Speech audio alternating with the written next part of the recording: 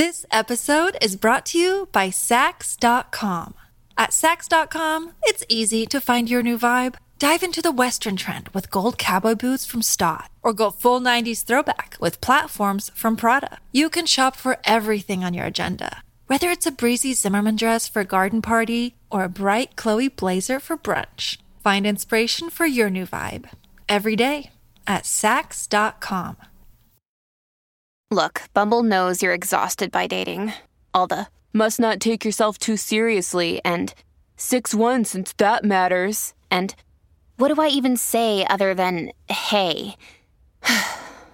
Well, that's why they're introducing an all-new Bumble with exciting features to make compatibility easier, starting the chat better, and dating safer. They've changed, so you don't have to. Download the new Bumble now. Another day is here, and you're ready for it. What to wear? Check. Breakfast, lunch, and dinner? Check. Planning for what's next and how to save for it? That's where Bank of America can help. For your financial to-dos, Bank of America has experts ready to help get you closer to your goals. Get started at one of our local financial centers or 24/7 in our mobile banking app. Find a location near you at bankofamerica.com/talktous. What would you like the power to do? Mobile banking requires downloading the app and is only available for select devices. Message and data rates may apply. Bank of America N.A., member FDIC. Welcome to the New Books Network.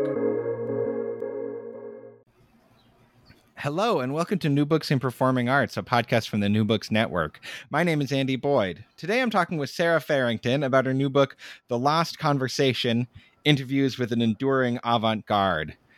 Sarah, I really enjoyed this book. It's a collection of interviews with, I don't know how many, but, a couple of dozen of the most important figures in experimental theater from sort of the, 60s to 90s generation.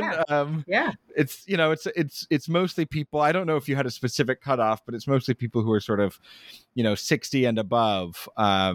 And it is. That was the cutoff. It was 60. I wanted to keep it at 65 and up because that sort of falls into that generation.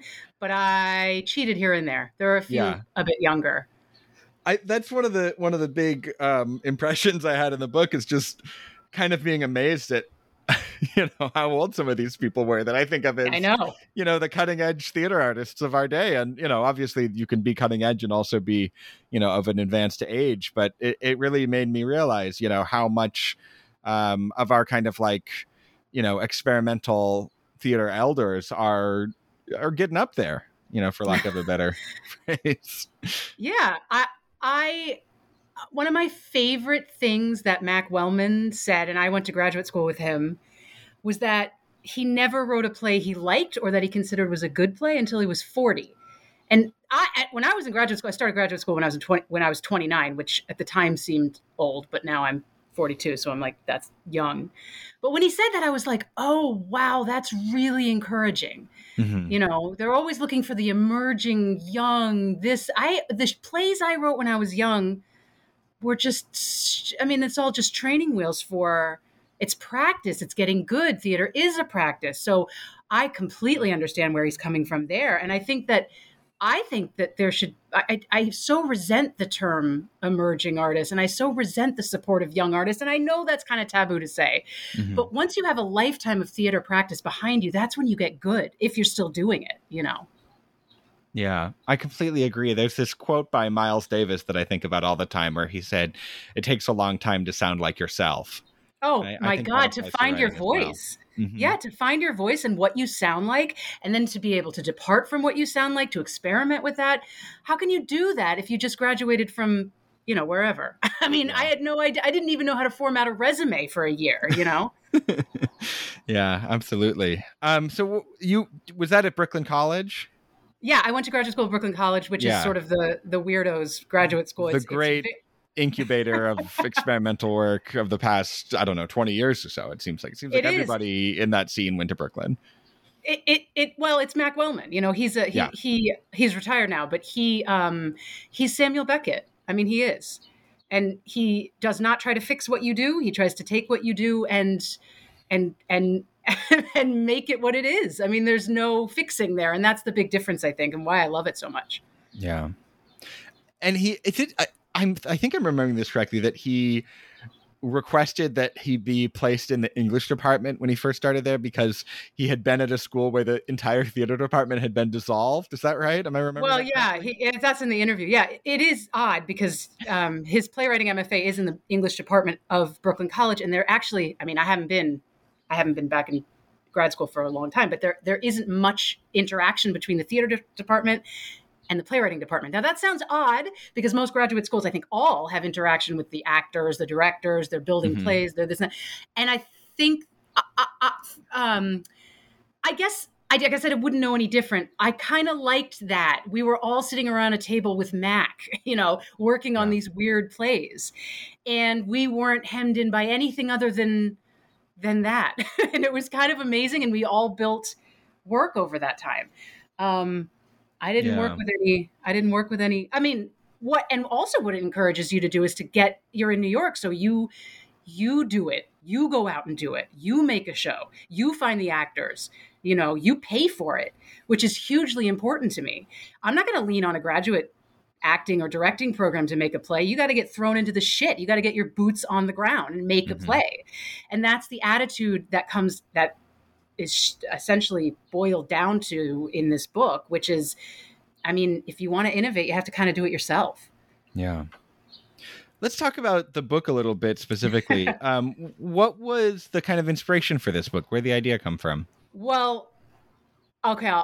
I like to be dead honest about where the idea came from. Great. I was working on a workshop of a new play of mine with my husband, who I have a theater company with. He was directing it, and we had a space for 4 weeks. And it was in Jersey City, and it was amazing. And from day one, everything kind of fell apart. And it was a very avant-garde show. We lost actors. We had actors hustling us for more money. There was a lot of no, there was a lot of why, there was a lot of, I want to do method acting in an avant-garde environment, which is very difficult. I would venture to say almost impossible. We had actors kind of get so methoded out that they sort of lost sense of themselves. And that was difficult. A lot of personalities. And I kind of lost my mind. I just was like, I am so angry. I am so frustrated. I don't know why I'm still doing this. And that was one of the first times, I mean, it's the hardest that's ever hit me. I've certainly had discouraging rehearsal process and stuff like that, but that was a hard one. And I kind of was like, I need to either stop this madness, or it kind of crossed my mind, what would Foreman have done in this situation? What would Charles Ludlam's not with us anymore, but what would he have done in this situation? What would, Mac have done in this situation? Bill T. Jones. And I kept thinking, these are guys that were doing weird stuff before I was born. And what would they do if someone thought they were Marlon Brando and showed up to rehearsal 2 hours late on purpose? What would they do? So I talked to my friend Emily Devote, who is a playwright. And at the time she was running the theater section of the Brooklyn Rail. And I sort of laid it all out for her, what I was going through. I was kind of, I'm prone to depression anyway, but it really triggered that in me. And she was like, well, let's do a series and let's ask them these questions. And that kind of opened up my mind. So I did a few of these interviews. I did 2 of these interviews for the Brooklyn Rail. And then I connected with 53rd State Press, and she, Kate Kramer, who wound up being the editor, gave me the opportunity to interview whoever I wanted for as long as I wanted. And she published the book, which was incredible. But what the main driving force behind this book was the question, how? I did not want to ask them about their awards. I didn't want to ask them about what they were working on next. I didn't want to ask them really what inspires them. It was not about what, it was about how. How did you raise the money? How did you deal if a company member quit? How did you deal with having kids and being a parent? How did you pay people when you didn't have any money? These were questions I was like, I know how I'm dealing with this. At the time, it wasn't very well. And I wanted to know how they dealt with it and that they were still doing it. And a lot of my criteria was that, they're still doing it, how they dealt with those struggles in the 70s and 80s when no one had any money. And I think that's the difference between this and any other theater anthology, which is that word, how. How did you go about selecting who you wanted to talk to? Is this sort of like a personal canon for you, or were you trying to be kind of representative of that, kind of the whole breadth of that generation? What was your kind of criteria for who you wanted to talk to? Well, I had a very, very long list, and it was It's not a Fortunately, short book, Sarah. sorry, what was that? It's not a short book. No, I know. So It's it seems like you got to a lot of them. as Kate Kramer calls it, it's chunky. It's over 300 pages of this. So I had a very long list of people I wanted to talk to. I could have sworn none of them would want to talk to me. But fortunately, this crazy shit happened called COVID. And then all of a sudden, everybody was oddly available because a lot of shows got canceled, including some of mine.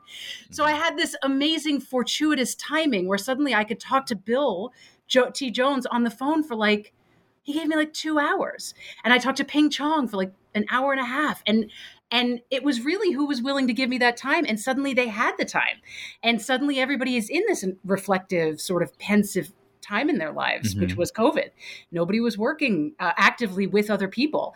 So it was essentially who I wanted to talk to, and then who was yeah, I'll talk to you. I don't know who you are, but I'll talk to you. Right. I had a lot of people that weren't available. I had a lot of people that didn't want to talk to me. I had some that, didn't write back necessarily. But when they said yes, I was like, this is amazing. And I'm going to ask you as honest questions as what I really wanted to hear from these particular artists. And I should also say that because I'm the paranoid prep type person that I am, I prep for about 3 weeks prior to each interview too. So I wanted to make sure that I had very informed questions and that I sounded, at least I was, or sounded very prepped. So. And then you must have gone back and edited the interviews for length and clarity and stuff like Definitely. that. What was that process like?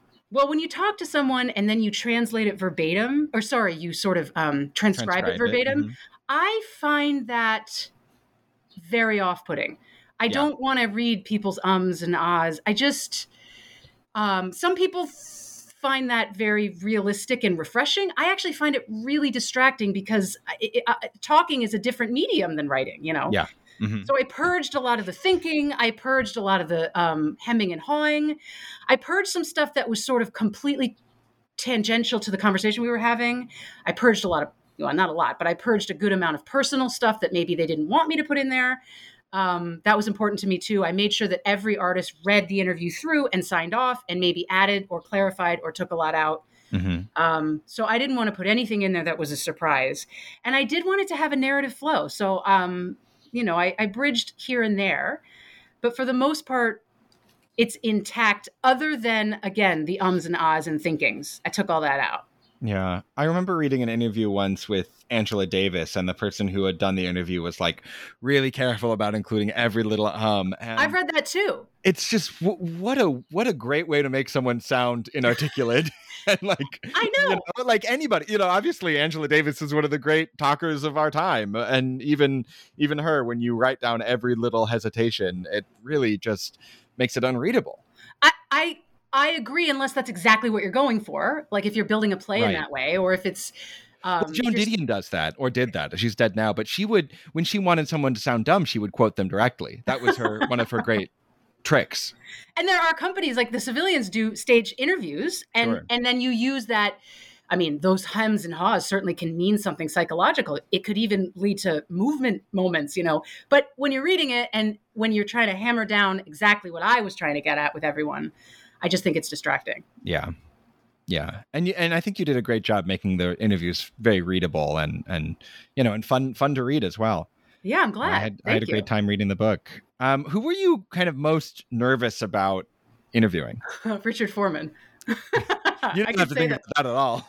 No, I was very nervous because I love him, and he embodies everything. His work is, there has never been, and there will never be another person that makes work like that, another artist that makes work like that. And he for me, invented, I don't even know if he invented everything, because I don't know if you can really lift and do what he does.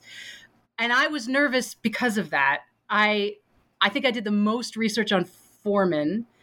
I went to this is before COVID. It was right at the time that COVID started, but I went to Lincoln Center, which has, I'd say, I don't know, maybe half of what he has there. Mm-hmm. And then Penn State has a library of everything of his. So I went online and watched as much as I possibly could. And I love him. I love his, what's the word I'm looking for? He doesn't care what you think. And there's a great part in his interview where he was like, if someone was in the audience by the end of the show when the house lights came up, then I knew the show was a success. And I'm like, you've changed the meter of success and failure for me in reading that. You know, that's incredible. That means you're doing it for you. And that's, and there's really no other barometer. And I love that. And that for me really defines avant-garde in many different ways in the theater. So I was very nervous to talk to him. You can't tell in the transcript of the book, but you can tell in my audio that I'm nervous. He comes off as being, very gracious and easy to talk to in the book. I don't know if that's editing or if that's what he was like. He is, and he was, and I had no reason to be nervous, but I just wanted to make sure that I sounded prepped. I think there's there's kind of another side to this kind of feeling. I'm thinking about like the masthead of the Little Review, which said, we make no concession to the public taste. This kind of like attitude of like, we don't really care what you think about the work. If you're still in your seat, that's a success. I think that can read to some people as elitist. Totally. It depends on who you want your audience to be. I talked to Bill T. Jones, said he, in his early days in the interview, he talks about how he wanted the audience to be other artists and that this is a stratosphere that you have to work to become a part of. Yeah. Whereas, and I completely understand that mindset. And I guess 4 Men and Away could fall into that. Yeah. I would rather someone off the street come in and discover the avant-garde like I did. I would rather show someone that might not know the other side of storytelling. How'd that happen? How did you discover avant-garde theater? Well, I was a Broadway kid for a very long time. I did not know that plays didn't have songs in them. I did not know that it could be done. I didn't know you could do a play that wasn't a million. This is when I was much younger. Yeah. And I trained to be an actor. I trained to be a musical theater singer, and I was a mover, and that was what I wanted to do. I studied at the Eugene O'Neill Theater Center. I went to Connecticut College for performance. I studied in Stratford-upon-Avon with the Royal Shakespeare Company, performance. I was going to be a serious Broadway type. And then I discovered the Wooster Group when I was about 23 or 24. And I went to see a play of theirs called The Emperor Jones, which was by my favorite playwright at the time, Eugene O'Neill, who I always thought you had to stage in a dusty way. I had no idea you could do what they did with it.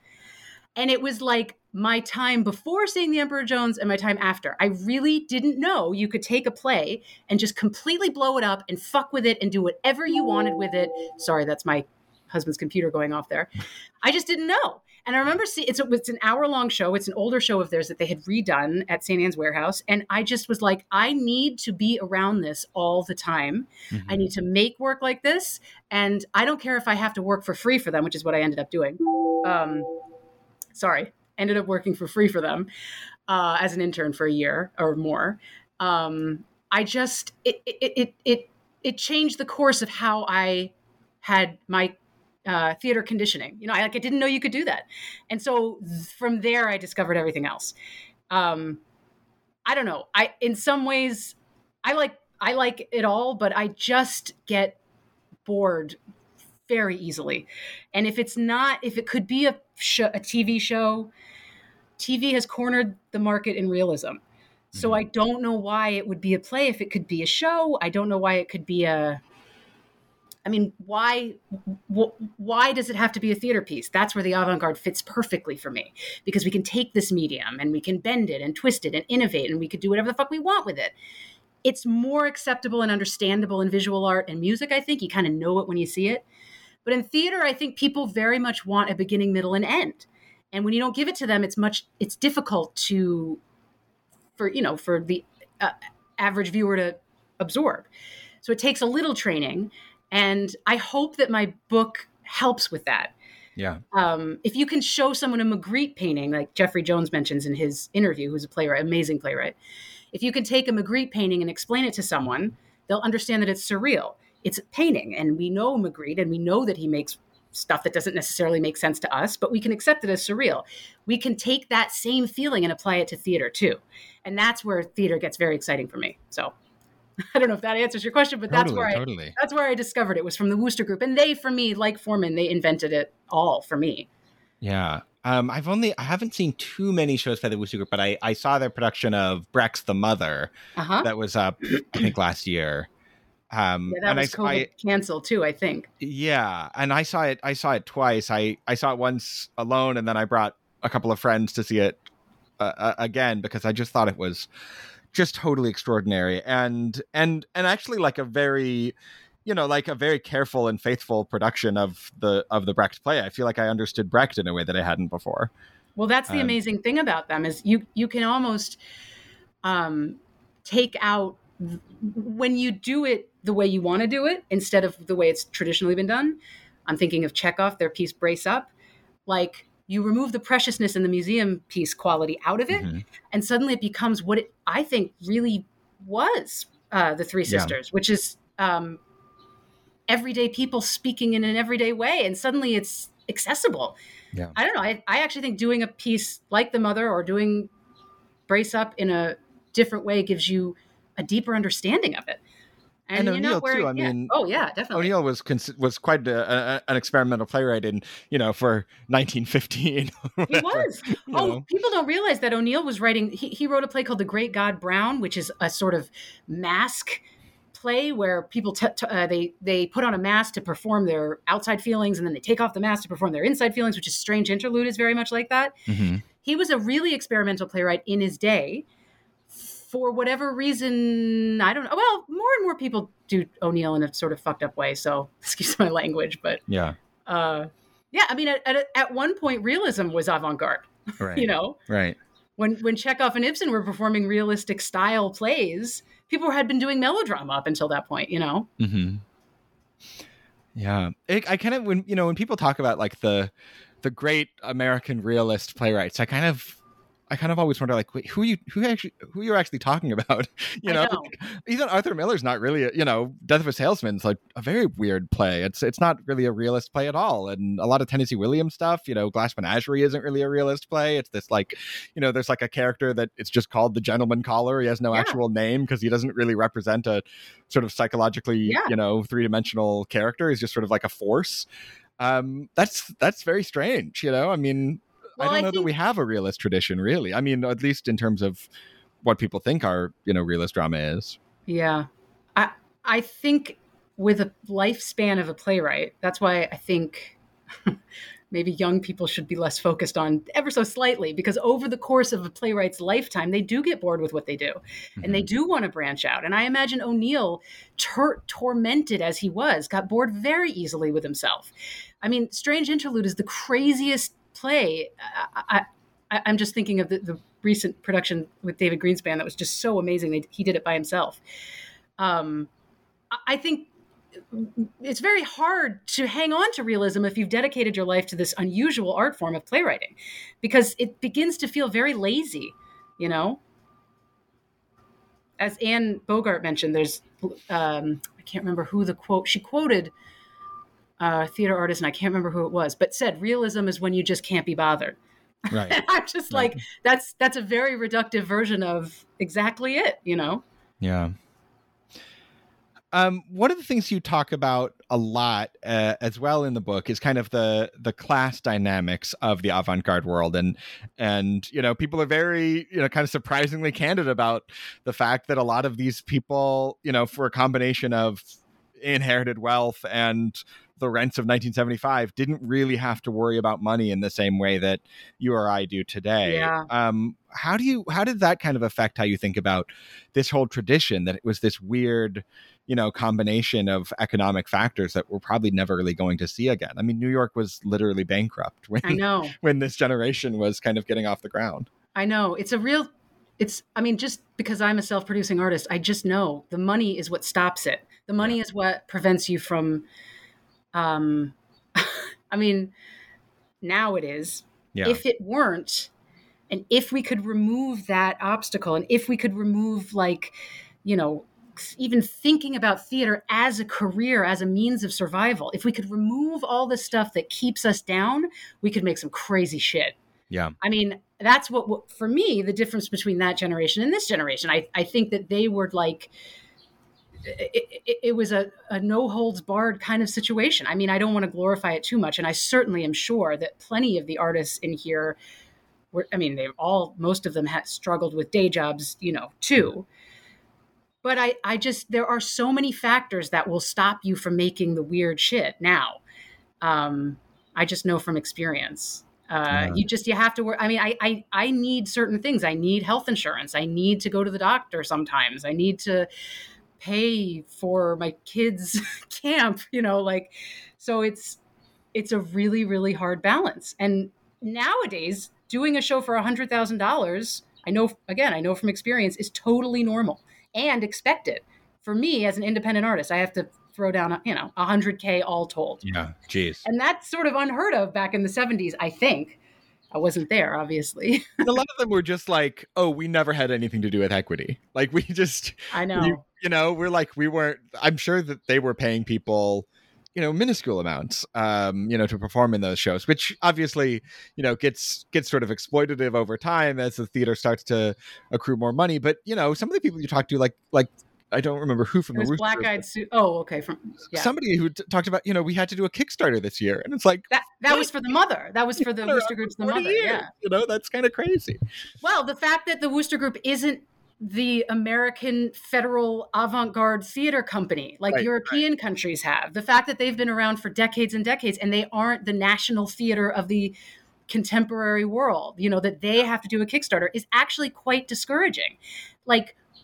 And that's because the U.S. doesn't prioritize the arts. It's not necessarily in our tradition to prioritize the arts. We certainly went through phases in this country where the arts were funded, but now they're not. And I don't foresee a time when they will be again. Mm-hmm. So Kickstarters become essential and private funding becomes essential. I just don't think the federal government is ever going to really step in again. So I don't know. I mean, in some ways it's freeing because if a rich guy comes along and wants to fund your weird art, then there you go, you have it. But if that doesn't happen, you are in a very difficult place. Yeah. I don't want to draw, I don't want to sound too tinfoil hat about it, but you do start to wonder that the types of, even sort of political theater, the types of political critique that get put on stage do seem to have a relationship to the fact that, the major off-Broadway theaters are funded by American Airlines or Bank of America or stuff like that.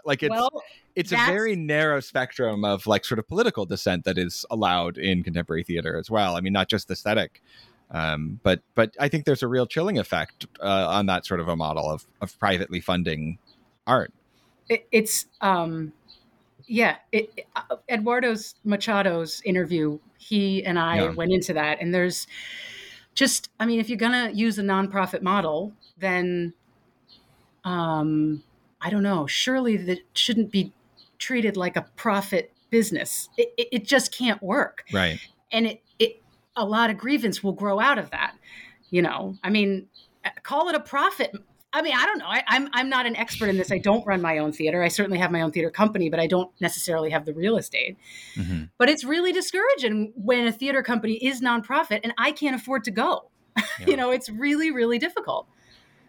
And David Henry Hwang talks about that as well, that, Joe Papp figured out that you could, as a quote unquote nonprofit theater, bring a show to Broadway and make, hundreds of thousands of dollars. And that kind of changed the whole game.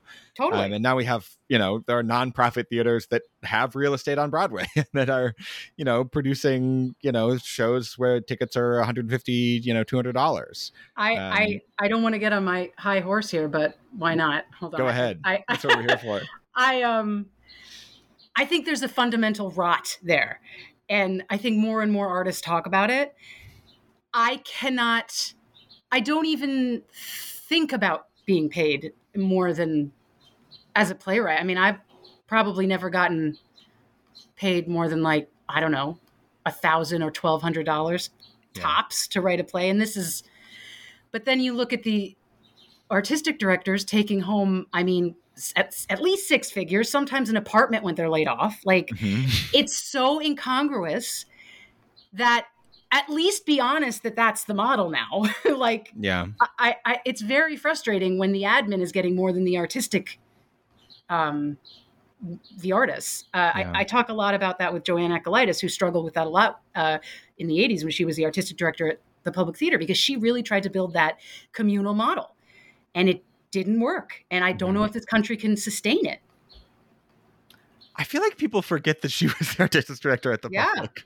I feel like people think, there was Joe Papp and then there was George C. Wolfe, and it's like, wait. That's not actually how it happened. I think it's a terrible thing what happened to her. Yeah. I think she was artistic director, I think, for 2 years, and she wanted to build childcare. She wanted to build a world where there was no hierarchy in the theater. There's no artistic director necessarily. There's no people in the office that get paid more than the artist. There's no, I don't know how she felt about the board. I don't know if it was essential or not back then, but it was really a harmonious model that she built, and the higher up systematically dismantled it. And it was a terrible thing for her that she went through. And I mean, I don't want to speak for her. It's not my story to tell, but I do resent that hearing about it. I resent hearing about that, Yeah. Yeah, there's been all these stories that have come out lately of, people, artists in supposedly non-hierarchical institutions, actually pushing for non-hierarchical decision making, and then they find out real quick who's actually in charge, and it turns out the board can just decide we're going to shut this down, and there's not a whole lot that we can do about that. And it's frustrating that you need a board because that's what a nonprofit model asks for. Mm-hmm. I think there are ways, like I worked at Here Arts Center for many years. They're one of the ones that is amazing. They're run almost entirely by artists that are on the board and that are in artistic directing positions. Artists in those roles can really make that harmonious world work, I think. I'm a very idealistic person, but I do think that when you don't understand art and the artistic process and what artists need and the struggle in New York of even thinking about committing to this bizarre lifestyle, mm-hmm. we just become totally disposable, Yeah. I want to ask you something, but I'm hesitant because one thing that a lot of people in your book say is that they're annoyed when people ask about this. But I want to talk to you about being a mother and also being an artist. Yeah, because I love that's something talking about that. Okay, great. I forget who, but somebody in your book is like, they only ever ask the women artists, how the kids are doing. That's true. Yeah. So, I promise I'll ask a man this question soon, but how has that affected your life as a working artist, and why was it important to kind of talk about that with a number of the artists that you interview? And also I noticed that you kind of leave in, there are times when your kids or somebody else's kids interrupt an interview. Yeah. And you will often, you do a lot of editing, but you will often leave those moments in. Why did you feel like it was important to you to kind of like highlight the kind of dual work of being an artist and being a parent? Because I don't think only lawyers and doctors should be allowed to have kids functionally. I just don't think that's fair.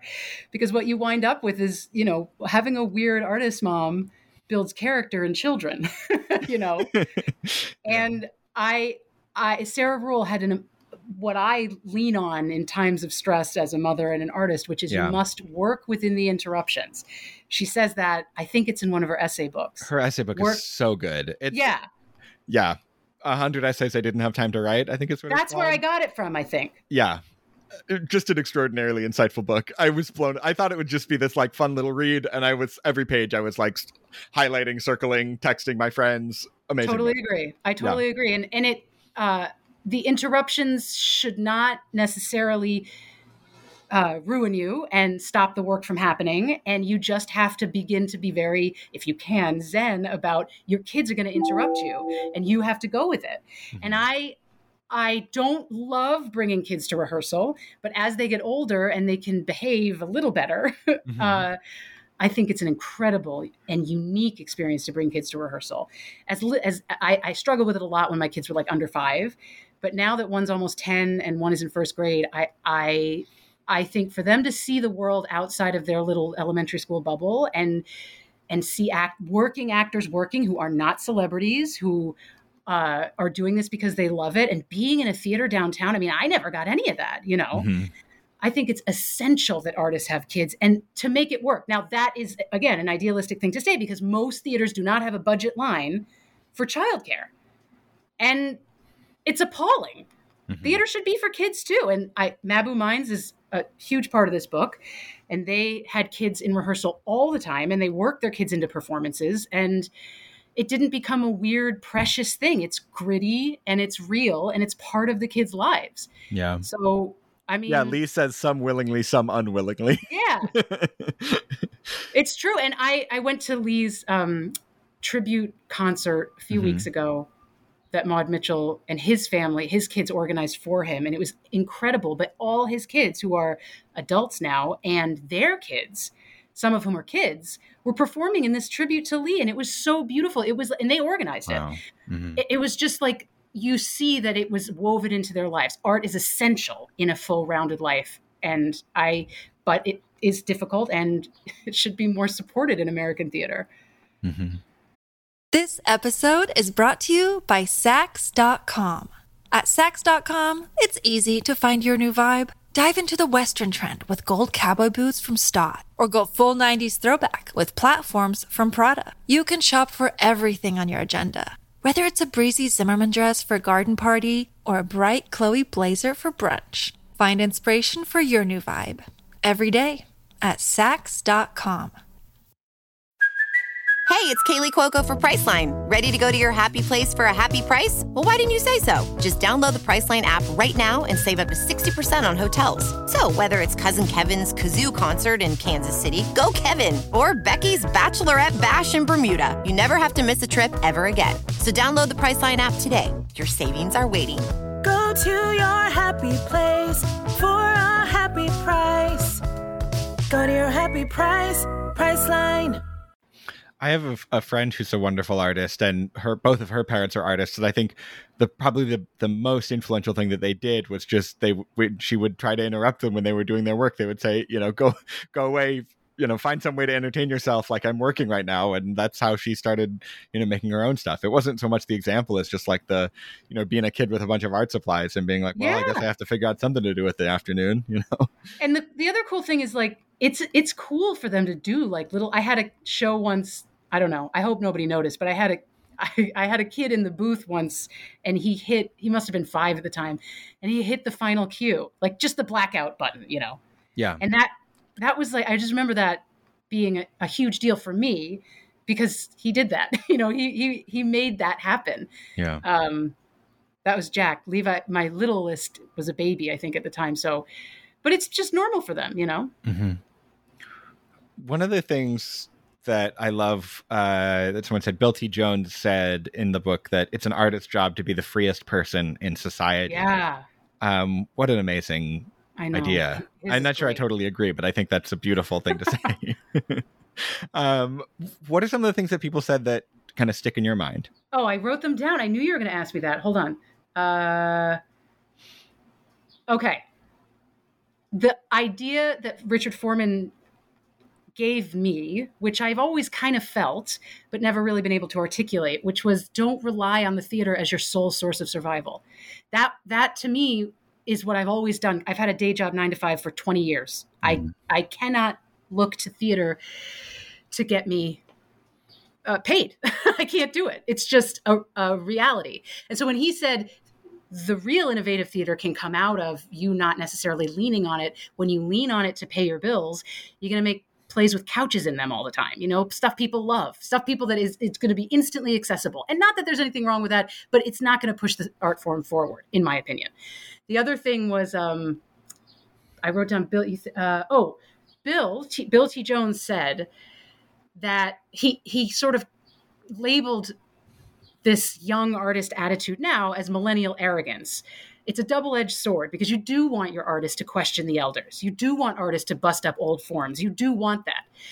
But his other argument on that end is, I was doing all this shit before you were born. You didn't invent, running across stage naked.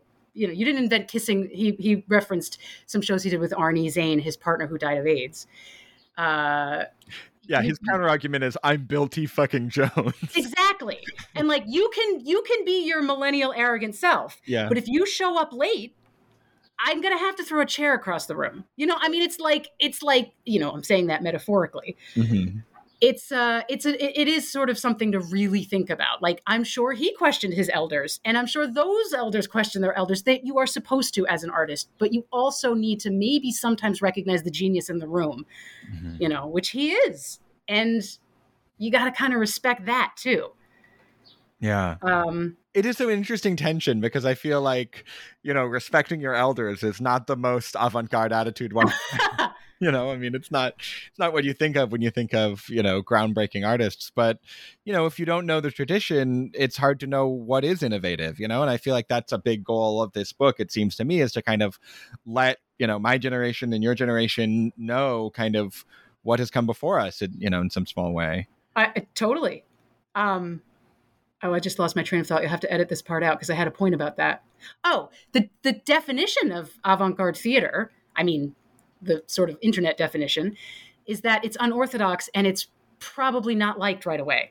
Mm-hmm. Like when Picasso took out the figure, people were like, what the fuck's the figure? They got really frustrated, and that's how you start a movement, when you do something totally unorthodox.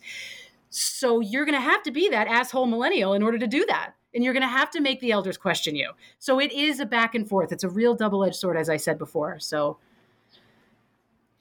another topic that you've mentioned a bit that comes up a lot in your interviews is the AIDS epidemic. And probably, partially it was sort of front of mind for people because of COVID and the government's kind of similarly murderously negligent response to that. And it really struck me reading your book that I think a lot of the reason why there's so little historical memory from the 60s and 70s is just that so many of the people from that generation didn't make it through to the 90s. The real tragedy there, I actually didn't hit me till I worked on this book, where I was like, it is so cruel that the talent that was Charles Ludlam is not here anymore.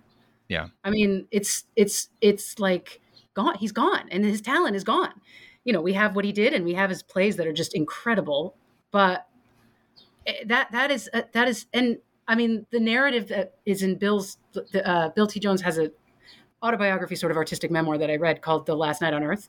And he tells the narrative of how he lost Arnie and like they had a theater company together and how it just wrecked these brilliant artistic collaborations and minds. And you always felt like a trapdoor was going to fall beneath you at that time. I was alive, but I was a child, so I don't necessarily relate or remember it. But the fear must have been incredible. Yeah. That was one thing, kind of relating it back to COVID. That was one thing that Adrienne Kennedy said in your interview with her that I thought was just so great, where she was, you were sort of like, well, how are you doing? And she's like, I'm terrified all the time. Yeah. I'm afraid I'm going to die every single day.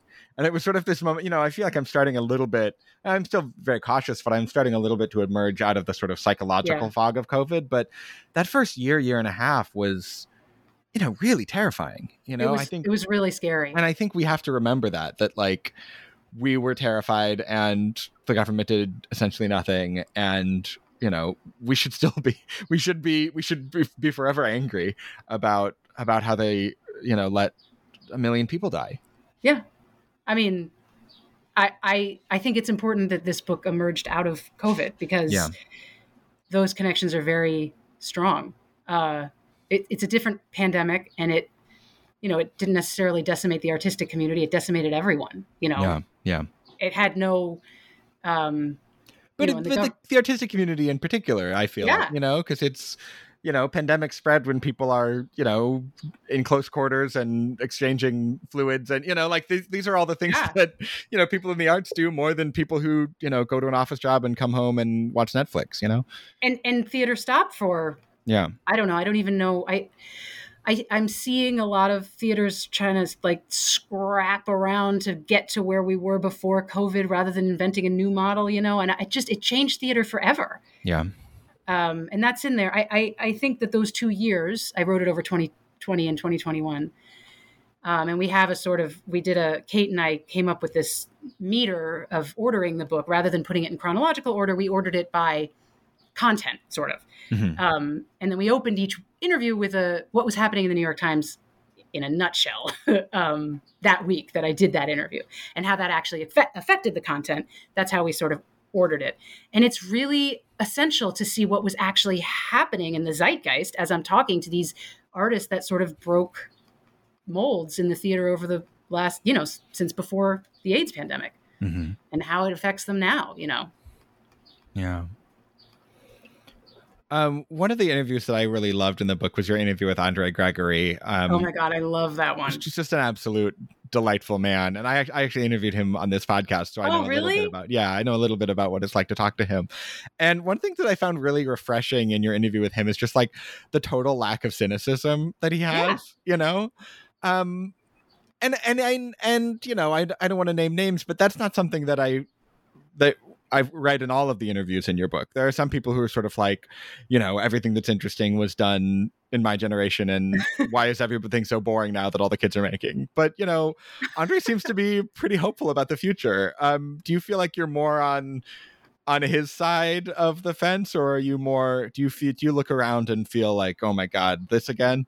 He's amazing. I am such a I think the distilled version of what you just said happens in the opening of his interview, which I mean, I just always assume that theater artists, especially ones that are doing things that are sort of off the mainstream, are just riddled with bitterness and contempt. You know, that's just how I sort of have to fight that. I'm sort of by nature, I can lean toward the dark side naturally. I have to work at positivity. But I said, I wanted to talk to you about obstacles in the theater. And he goes, never had them. And I went, what? You've never had a like a difficult actor? He goes, no, I haven't. And I'm like, uh-oh. In my head, I was like, this isn't where I can't do an interview where somebody's like not bitter. So then he went into what is the truth underneath that, which is if there is that situation in an artistic process, then the buck stops with you. It's my fault. It's the director's fault. And it's my fault for not generating an environment that is at least striving for ideal in the room. The buck stops here, as Harry Truman said. And he quotes that in the first page of my interview. So it is his take on the artistic process is so unique. And also that he stopped. This is astounding to me. And most artists, I don't think, could do this, but he stopped for 12 years. He had a series of firings. And he just was like, I can't do it. And he just lived and went on these sort of wild adventures, which he goes into in My Dinner with Andre. But those 12 years were him growing the roots of the vegetable garden, you know? Yeah. He needed to grow as a human being, and those roots were digging into the soil as the top of him was experiencing life, you know? Yeah. And as a sort of panicky, constantly working. I have this achievement delusion where if I'm not working and making something all the time, then it's all for shit, you know? He doesn't have that. And that mindset is really important, I think. And it helped me a lot to talk to him about that. Yeah, when I interviewed him, one of the things he said that really surprised me was that it was like really hard for him to get into character for My Dinner with Andre. Yeah, which is weird. And he was like, it's all stuff that happened to me, but also that I'm playing a character in that thing. And I sort of wondered, talking to him, like, are you playing that character right now? You know, I think I remember him saying he had a hard time getting off book for it too, which is also like, it's all his sort of memoir style accounts. And he's just like, it was so much text in it, you know? So yeah, that's funny. Yeah. What a guy. Yeah, it's great. He's awesome. And he's so easy it's just cool that he would talk to me, you know? Right. That all these artists were willing to be so honest about the how questions. Did anyone else surprise you? Was anybody else kind of not how you thought they would be when you talked to them? That's a good question. You might have to take out this dead air. Hold on, I'm thinking. Who was it? No, I didn't really know. Because I didn't know. I mean, I knew, you know, I was in school with Mac. I knew Jeffrey Jones as well. I knew a lot of the artists just from my personal life. So I kind of knew what to expect. In fact, if I didn't know them, I did a hell of a lot more prep because I didn't know what to expect, you know. Yeah. And I'm not an interviewer, and I'm not a scholar, and I'm not an academic in any way. I am so not an academic. I'm an artist. So I just wanted to talk to them artist to artist, you know, especially them being so much more ahead of me and so much more experienced than me, that I don't know, it was sort of a humbling experience. I just wanted to listen to them and hear the struggle, you know? Yeah. Do you personally feel optimistic about the state of theater, or do you feel more pessimistic, or is it more complicated than that? I don't know if I should give you my Sarah so positive and optimistic answer or my negative, normal, bleak Sarah answer to that. Yeah, give me, I don't care. I feel if you're not willing to do your own work and you're not willing to finance your own work and you're not willing to work with people that are on the same plane, which are very difficult to find. Andre Gregory said that. He's like, how many husbands have you had? I'm like, one. He's like, well, why do you think you're going to have like 5 directors that you like? You know, it's not going to be that way. Your relationships with them are rare, you know? Right. So if you're not willing to do it yourself, I think that it's going to be a misery for you. It's just my experience. I certainly cannot speak for the artists that don't feel that. I mean, plenty of artists don't feel that way. But I mean, I have spent hundreds of thousands of my own dollars on my own work, and not partially from grants and partially from Kickstarters and partially out of pocket. And I have a day job that pays okay, that I couldn't live without. So if you can't do that, then the theater is very, very, very bleak for you. If you can do that, then the world is your oyster. That's my philosophy, I think. And a lot of artists aren't willing to do it. There are a lot of playwrights that are page to stage types.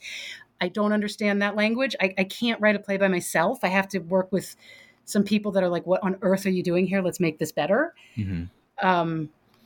It's everybody's got their own way. I just, you know, I think if you're not willing to be like, fuck this, I'm doing it myself, then yeah, it is bleak.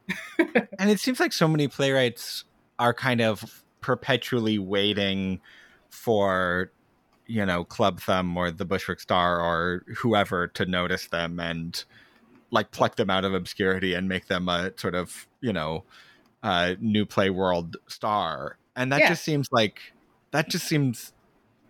I don't know. My dad would always call the lottery a tax on people who can't do math. And that kind of feels like that same mentality to me, you know? Well, I mean, I from someone who's been rejected countless times myself. Right. I mean, I just got rejected this morning, which was fun. But from either money or programs or writing or whatever. Right. If you're going to, it's the same thing as relying on external forces for your own sense of happiness. I can't rely on somebody else to make me happy. It's an inside job. So like, if you're going to treat the theater that way, you're just going to be waiting. Like you say, you're going to be either waiting for money or you're going to be waiting to be discovered, which is like the most toxic American Lana Turner myth there is. It just won't happen. So if you really, really want it, like Charles Ludlam started his own theater. Nobody went up. I mean, I don't know his whole biography. I've read it, but I don't know exactly what happened. But he was like, I need to do this. And if I don't do this, I'll die. I'm not going to wait around for someone to give me a writer's program that I probably won't really like, you know? So I don't know. It'd be nice if someone gave me $1 million or $500,000, maybe like 100,000. Right. Somebody gave me that money like the government used to do. Yeah. Who was it? Was it Foreman who got $200,000 from the NEA or something like that? No, it was Mac. It was Mac Wellman. Okay. Well, yeah. Mac lived on insane. Well, that's how that would just never happen today. Like, I know. That's how the government used to be. They used to fund, the NEA used to fund artists. Like, that's what they did. Yeah. The NEA budget for theater is currently less, like not adjusted for inflation, just in real dollars. It's less than the Federal Theater Project budget in 1935. Jesus, really? Well, this is why I'm saying, you want capitalism? You want to live in a capitalistic society? Not really, but sure, go on. I mean, I definitely don't. I'd much rather not. Yeah, yeah. But I mean, I ain't going to wait on the government to fund. Right. It's just not going to happen. So, and Eduardo Machado was called the Grant King when he first started out because he got NEA grants every year, and the kid was like 21 at the time. Yeah. And it wasn't weird to get to have that happen. And now it's like everybody's scrabbling for that one little taste, you know? Yeah. Well, you can separate yourself from all that by doing it yourself and being like, somehow I got to raise the money. I want this to happen. I'll do it in a fucking backyard if I have to. I'm going to do it, and I'm going to it's going to be, you know, at times it will be humbling, and at times people won't want to work for you because you can't pay them very much, but you got to do it yourself. And then the world is open to you, I think. Yeah. I did a play last fall in the back of a bar in Red Hook, and we got like a little $10,000 COVID grant, and it was like life-changing. It was like, wow. Suddenly we were able to just focus on rehearsal instead of having every meeting be, how are we going to get this money? How are we going to get this money? How are we going to get this money? That is the oxygen that theater needs, because it needs funding. And if you have $10,000 and everybody's getting paid $1,000 a week or whatever it is, I mean, imagine. Yeah. Now, I think you should pay everyone. I think every actor should be paid all the time. These theaters, I don't have to name them. I think you know who I'm talking about, that don't pay actors. Yeah. It's obscene. So again, capitalism, pay people. They'll do good for you. Well, Sarah, I only have one last question, which is, are you working on anything these days? I know you're doing promotion for the book, but do you have any other kind of irons in the fire? Well, my husband's Reed Farrington. He's a director. Over COVID, we wrote this amazing play about the January 6th insurrection. It almost came right after that. It's a sort of bizarre, completely insane adaptation of Cat on a Hot Tin Roof. And we wanted to do a play version of it, but instead we actually got the New Jersey State Council on the Arts grant to do that one, which was a nice, juicy $20,000. I've never, ever been more excited as when we got that. And that funded not the play, because we didn't want to have that. It was early 2021, and we didn't want to do a play for 30 people and have that grant have supported it. Do you know what I mean? Yeah. We wanted it to be huge. So we funded a film of that play. We made a real full-length feature film of this play called Mendacity, where we have Lindsey Graham in the Liz Taylor role from Cat on a Hot Tin Roof. Great. Well, I'll be hungrily awaiting that release. Sarah Farrington, thanks so much for speaking with me. It's been a real pleasure to get to talk to you. Thank you so much, Andy. This is really fun.